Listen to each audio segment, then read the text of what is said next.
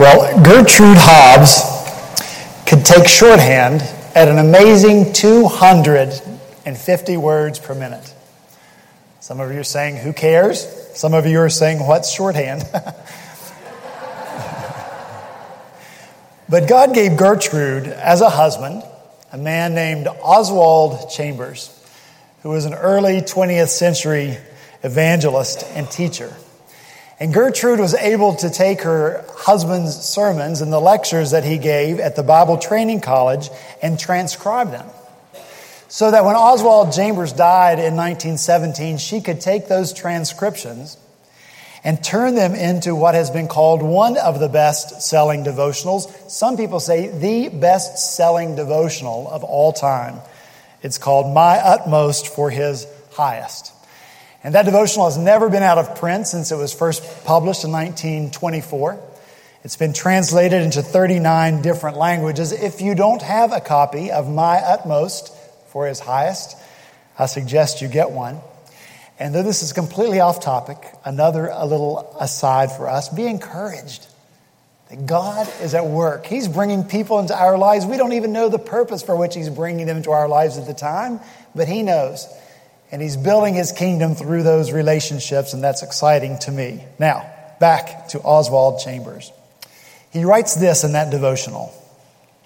When we become advocates of a creed, something dies. We do not believe God. We only believe our belief about Him. Believe also in me, said Jesus, not believe certain things about me. In a similar way, Richard Halverson, chaplain of the U.S. Senate from 1981 to 1994, writes this: propositional truth is important, but the basis of faith is always Jesus Christ Himself. Believing Jesus, not just believing my beliefs about Jesus, is basic. I think these are always timely reminders for the church, for our church. If they cause us to pause and ask, where are we putting our emphasis? As I look around the evangelical Christian church today, I see a lot of emphasis on study, a lot of emphasis on knowledge. There are Bible tools and Bible software that is unbelievable to me. There are conferences in all places at all times. And those things can be good, unless it makes us make Christ an object to be evaluated and examined, instead of a person with whom we have a relationship, a person who evaluates and examines us. We are taught to love the Word of God, but are we taught how to love Jesus? The Bible is not just propositional truths to be studied. Do you believe that Jesus is the Son of God? Yes. Do you believe that He is the only Savior for sinners? Yes. Do you believe and rest upon Christ alone for your salvation? Yes. The end. Or too often, that's the end. Sometimes it seems as if we believe that when Jesus came, He threw out everything but belief. That He doesn't care who we are or how we live our lives. Well, my prayer this morning is that as we come to this passage, that we will be reminded that it does make a difference who we are. It does make a difference how we live our lives. And that we will commit ourselves here this morning to be people who set our lives apart for God, who live lives of holiness. Hope we'll accomplish that, or the Lord will accomplish it through us as we come to Deuteronomy chapter 14. I'm telling you, we're going to read the entirety of the chapter. Some of it is less than riveting, but we're going to read it anyway. So I'm going to ask you, if you have your Bibles, to turn in the Old Testament to Deuteronomy chapter 14. When you've found your place, I'm going to ask you to stand, and we are going to hear read together the Word of the living God.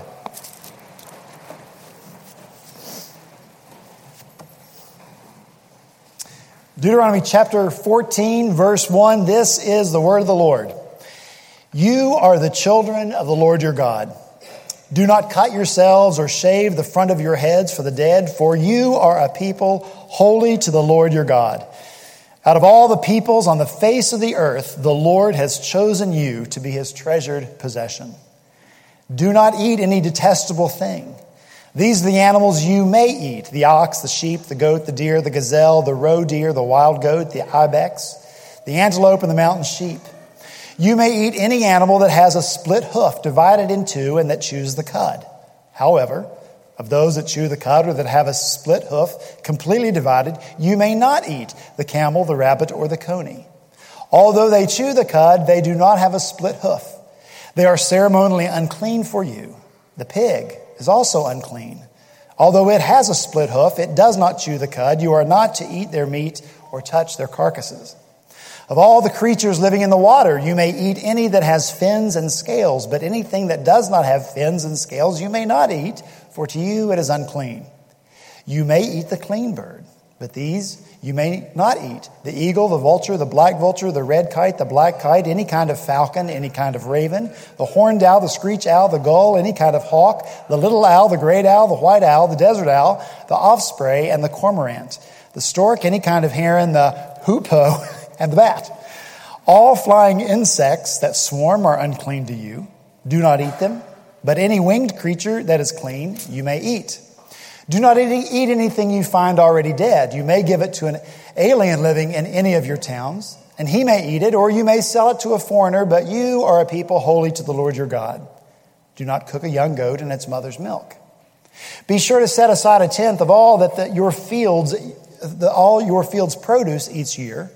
Eat the tithe of your grain, new wine and oil, and the firstborn of your herds and flocks in the presence of the Lord your God, at the place he will choose as a dwelling for his name, so that you may learn to revere the Lord your God always. But if that place is too distant, and you have been blessed by the Lord your God and cannot carry your tithe, because the place where the Lord will choose to put his name is so far away, then exchange your tithe for silver, and take the silver with you, and go to the place the Lord your God will choose. Use the silver to buy whatever you like: cattle, sheep, wine, or other fermented drink, or anything you wish. Then you and your household shall eat there in the presence of the Lord your God and rejoice. And do not neglect the Levites living in your towns, for they have no allotment or inheritance of their own. At the end of every 3 years, bring all the tithes of that year's produce and store it in your towns, so that the Levites, who have no allotment or inheritance of their own, and the aliens, the fatherless and the widows, who live in your towns may come and eat and be satisfied, and so that the Lord your God may bless you in all the work of your hands. Let's pray together. Father, we thank you for your word, all of it. Thank you that you reveal yourself to us, your character, your nature. You reveal to us in your word who you want us to be, who you enable us to be through the power of your Spirit. So we call on you now, Spirit of God, to teach us your truth through your word. May nothing else be heard or remembered or applied to our lives, Lord, but your truth. So we commit ourselves to you as we gather around your word as your sons and daughters. In Jesus' name, amen. Thank you. You may be seated. Last week we looked at only verses 1 and 2 of chapter 14, and we talked exclusively about our identity, who we are. We are sons and daughters, children of the living God. That's it. And you and I are to live out our lives, everything we do, from this identity, children of God. We're not sometimes children of God. We're always children of God. We're not children of God just in some places, but in all places where we find ourselves, we're children of God. We're not children of God just among certain people, but among all people. We are the children of God. Not just in some of our work or some of our activities are we children of God, but in all of our work and in all of our activities, you and I are to live and act like the children of the living God. That is our identity. And that identity should give us peace and security, because the God of the universe has chosen us to be his children, and he loves us immensely. So we should be released, you and I. We should be set free from the oppression that always comes from trying to choose an alter identity for ourselves. From all the effort and all the oppression and all the burden that comes from trying to create that identity and sustain that identity. when we are believers in Christ, that has been determined for us. And as I mentioned last week, almost the entirety of the remainder of the book of Deuteronomy is just dressing up that identity. What does a child of God look like in the world?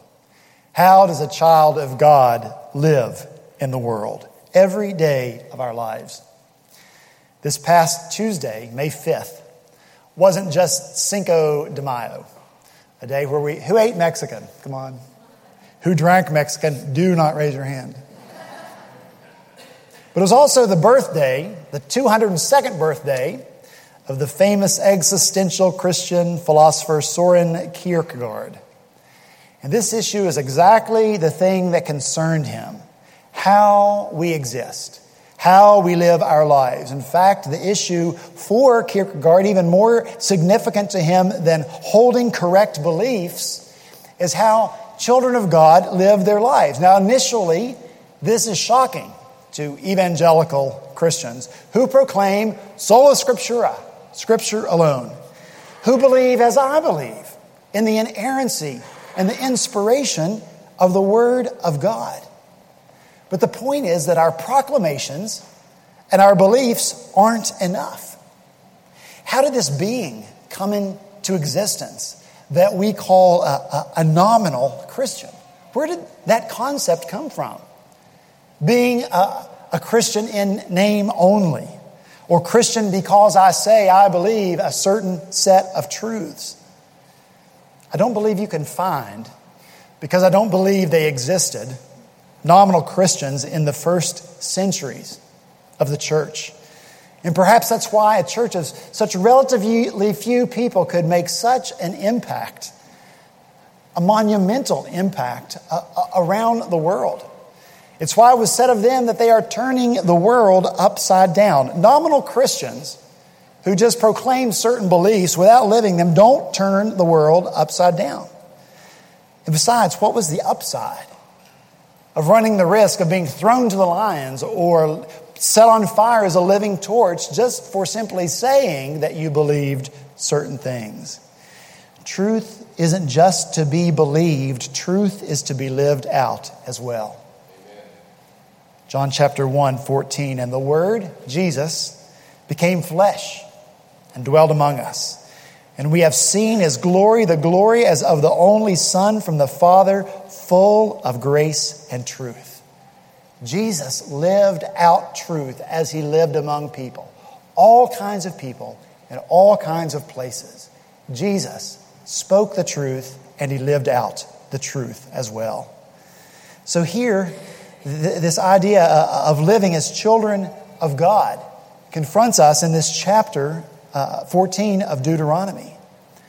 God's children were called by God, delivered from slavery and bondage to be free to be the people that He has made us to be, His children. What people can get it more right in this world than people who live by the truth of God? What people in this world can be more blessed than those who are living for God? Whose life can be more attractive to the world than those people who are living their lives for God?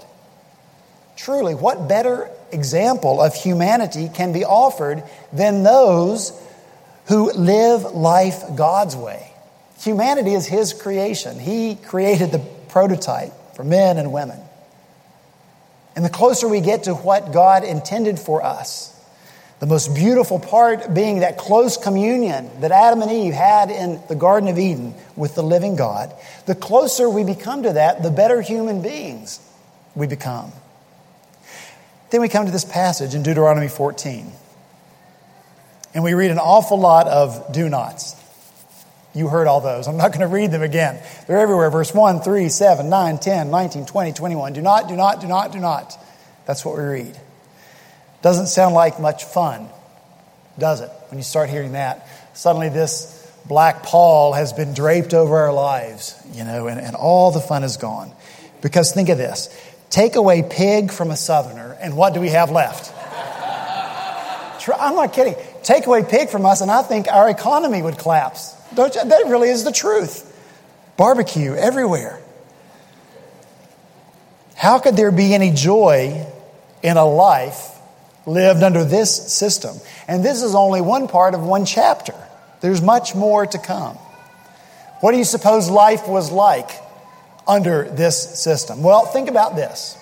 It's a great thought.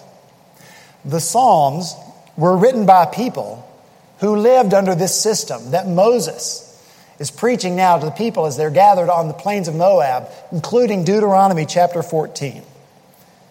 People who wrote the Psalms lived under this system. What did they think? Psalm 1, verse 1. Blessed is the man who walks not in the counsel of the wicked, nor stands in the way of sinners, nor sits in the seat of scoffers, but his delight is in the law of the Lord. And on his law he meditates day and night. He's like a stream planted by streams of water that yields its fruit in its season, and its leaf does not wither, and all that he does, he prospers. This is what we would call now a personal testimony. The testimony of someone who has lived their life according to God's plan. And what does he write? What was his life experience from living that way? Well, he felt like a strong tree planted by a stream of water. He felt like his life was meaningful and accounted for something, and it was an abundant life. Why? Because he delighted in the law of the Lord. That's what happens when God's law is never far from our minds, day or night, diurnally, nocturnally. Psalm 18:11. I love you, O Lord, my strength. The Lord is my rock and my fortress and my deliverer, my God, my rock in whom I take refuge, my shield and the horn of my salvation. Psalm 16. I love the Lord, because he heard my voice and my pleas for mercy, because he has inclined his ear to me. Therefore, I will call on him as long as I live. Psalm 34, oh, taste and see that the Lord is good. Psalm 28, praise be to the Lord, for he has heard my cry for mercy. The Lord is my strength and my shield. My heart trusts in him and he helps me. My heart leaps for joy, and with my song I praise him. We could stay here for the remainder of the day, reading passages from the Psalms. Expressions of love for the Lord, and joy in the Lord, and gratitude for the nearness of the Lord, and thanksgiving for his mercy and his compassion and his grace. These expressions of love and devotion from the Lord are not superficial. They're not external. They are not descriptive of a nominal faith, but they come from a very deep place, a very emotional place of real love for God. So clearly, life lived under this system can be a beautiful life and an inspirational life. Yes, life, even in the Old Testament, not a life of drudgery when it's lived rightly before the Lord and with heartfelt devotion. Oppression comes in only when the law is misused by us or misunderstood. And we have to bear that in mind as we look at these verses today, as we consider all of these permissions but also prohibitions as well. One commentator has called this section of Deuteronomy the holiness of the laity. You know, laity is everyone who's not clergy. And so it's puts before us the goal of everyone, not just the priest, not just the super or hyper religious, all people. A call to life of holiness. We are to lead stand-out lives, set-apart lives. So let's look at verse 1 in this first prohibition. Do not cut yourselves or shave the front of your heads for the dead. Now, I don't want to spend too much of our valuable time talking about these practices, other than to say that they were part of the mourning or grieving ritual of the pagan nations. The nations who are now living in the promised land where God is sending his people. This is how they live. This is how they behave. Cut themselves, shave their heads. They would cut off their hair and put their hair in with the dead, and then they would take hair from the dead and keep it for themselves and somehow make this bond between the two. So there was a connection between the living and the dead, and this was the hope. If there was this connection, that they could go to the dead in hopes that the dead could predict the future for them. That's what they were seeking. So too, the cutting of their bodies, mingling their blood with the blood of the dead. It was like making a covenant with them. And both of these practices were this excessive exhibition of grief.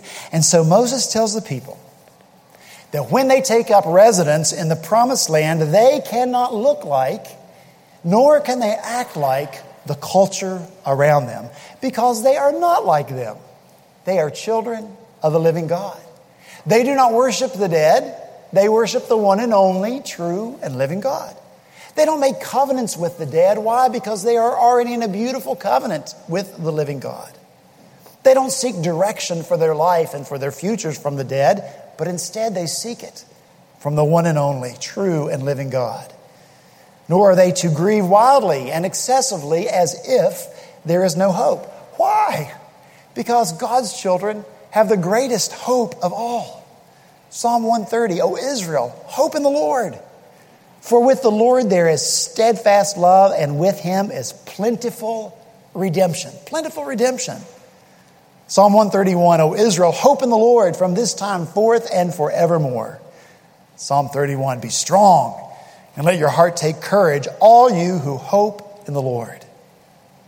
When you're living in the land, and when the eyes of those who do not know the Lord God are watching you, do not communicate hopelessness. Children of God have full reason to live a life of full hope. Why live otherwise? Why communicate anything other than our hope in God? Life without God versus life with God. That's the contrast that the Apostle Paul takes up in Ephesians chapter 2. He talks about people who were living apart from Christ. People who were excluded from the citizenship of the people of Israel. They weren't children of God. He says, you did not know the covenant promises God had made to them. You lived in this world without God and without hope. But now you've been united with Christ Jesus. Once you were far away from God, but now you have been brought near to him through the blood of Christ. Good news. Hopeful news. As is 1 Corinthians chapter 15, the famous verse about the certainty of the resurrection. Because Jesus has been resurrected from the dead, so shall we be as well. God's children, you and I, have the most reason to be the most hopeful people in the world for this life and for the next. Do you believe that? Do you? Do you have hope? Amen. Jim, thank you. I'm glad you have hope. Does anybody else have hope? Yes. But cutting of the body wasn't just limited to their mourning or their grieving rituals. It was also part of their worship ritual. And you probably remember the story about Elijah when he threw down this challenge to the prophets of Baal. He gathered them all up. Come on up to Mount Carmel. And he said to them, you call on the name of your God, and I will call on the name of the Lord. And the God who answers by fire, he is God. Well, prophets of Baal, you go first. So the prophets of Baal went first. And from morning until noon, they called on Baal. No answer. They danced. No answer. At noon, Elijah said, shout louder. So they did. No answer. Then Scripture says that they began to slash themselves with swords and spears, as was their custom, until their blood flowed. See, look what they had to do to get the attention of their God. Shout, gyrate, cut. Look what they had to do to win the favor of their God or to get an answer from him. Guess what? God's people are different. And I really do hope that you have stopped recently to be amazed at what easy access you have to the living God. You don't have to shout. You don't have to gyrate frantically. God, Lord, no. Here. No, No. It's not what we're called to do. We're different. We don't have to cut ourselves. God, our God is unique in this way. Of all other gods, of all other nations, of all other religions in the world, God doesn't require that we first appease Him. He doesn't require first that we please Him in some way before He'll take notice of us. We don't have to cut ourselves. We don't have to shed our blood because God has already done that for us. You know that story. The thorns pierced His brow. The nails pierced His hands and His feet. And the sword cut Him in the side. And when that cutting and that bleeding and that crucifying process was complete, when Jesus was truly dead on the cross, God sent an unequivocal, unambiguous message beyond any ability to misinterpret. In the moment when Jesus died, that big, enormous, massive curtain in the temple, the one that separated the Holy of Holies, the place where God dwelt, from everything else and from everyone else, in that moment when Jesus died, that curtain was torn. And access was forever open to God because of Jesus and His death on the cross. All that needs to be done to get to God has been done by God. Jesus did it. It's that simple. Why should we not have the greatest hope? This is what our God is like. Why do you communicate out there? In the other places you go outside of this place, anything but hope. Why would you communicate fear or hopelessness or bondage when we have faith and hope and freedom? Colossians chapter 4 puts this challenge out to all of us. Live wisely among those who are not believers. Live wisely among those who are not believers. And make the most of every opportunity. Let your conversation be gracious and attractive so that you will have the right response for everyone. See, these verses call for a commingling of belief and truth with life and living. The two of them go together. You believe the truth about Jesus. You believe the truth about His resurrection. You believe the certainty of your resurrection. Now live out that belief. So you and I can have this choice. We can join in the negativity and the complaining that's often around us. It's easy to do. We can join in the fearful responses that those around us make to the situations that are taking place in the world or in our government. Oh dear. The reality of our world can be difficult. You may have a very difficult person with whom you work. You can join in complaining, tearing down that person, or you can speak words of life and hope. You may live with a difficult person. You can tear them down, or you can speak words of love and hope. Difficult situations, tragic situations, it doesn't matter. You can speak and live as a person of hope because your hope is in Christ. And that sets you apart in every situation in your life. Just by being the hopeful you. Just by being the hopeful you that you should be. But particularly being the hopeful you in difficult circumstances or tragic circumstances or death circumstances. Based on what you believe, you can be used mightily by God to bring that hope to others, to bring God's life to others. And the same is true for the rest of this chapter as well. And we don't need to talk about all the dietary issues here. Nancy Vinson's probably hoping I'll turn you all into vegetarians by the end of this sermon, but I'm not going to do that. Some have speculated that some of the foods that are prohibited here can be proven to be more toxic than other foods, and that's probably the truth. Because God cares about all of us, not just our souls, our spirits, and our minds. He cares about our physical being as well. So maybe that is the reason. But Paul writes in 1 Timothy, everything created by God is good, and nothing's to be rejected if it's received with thanksgiving. So I think more important that here again is the idea of our being set apart. And some of the foods that are listed here were used by pagans in their worship. So again, don't be like them. Don't act like them. Be different. Be set apart. Or simply just because God says it. Don't eat this because God said so. Do eat this because God says so. I don't know why. I don't understand why, but God said it, so it must be good, and so I'm going to believe it and live by it. Maybe that's the only reason. The same thing can be said about the tithe of produce that's mentioned here in these verses. God's people are set apart. We're different than the world around us, which means we don't have to keep the best and the first for ourselves. It means that we're not motivated by stuff and accumulating it in our lives. We can give it away because God gave it to us in the first place.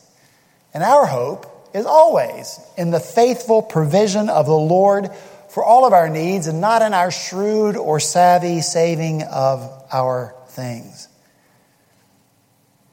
See, our thinking and our acting and our living is to be different from the rest of the world. That's what marks you and me as different. Not just what we say we believe.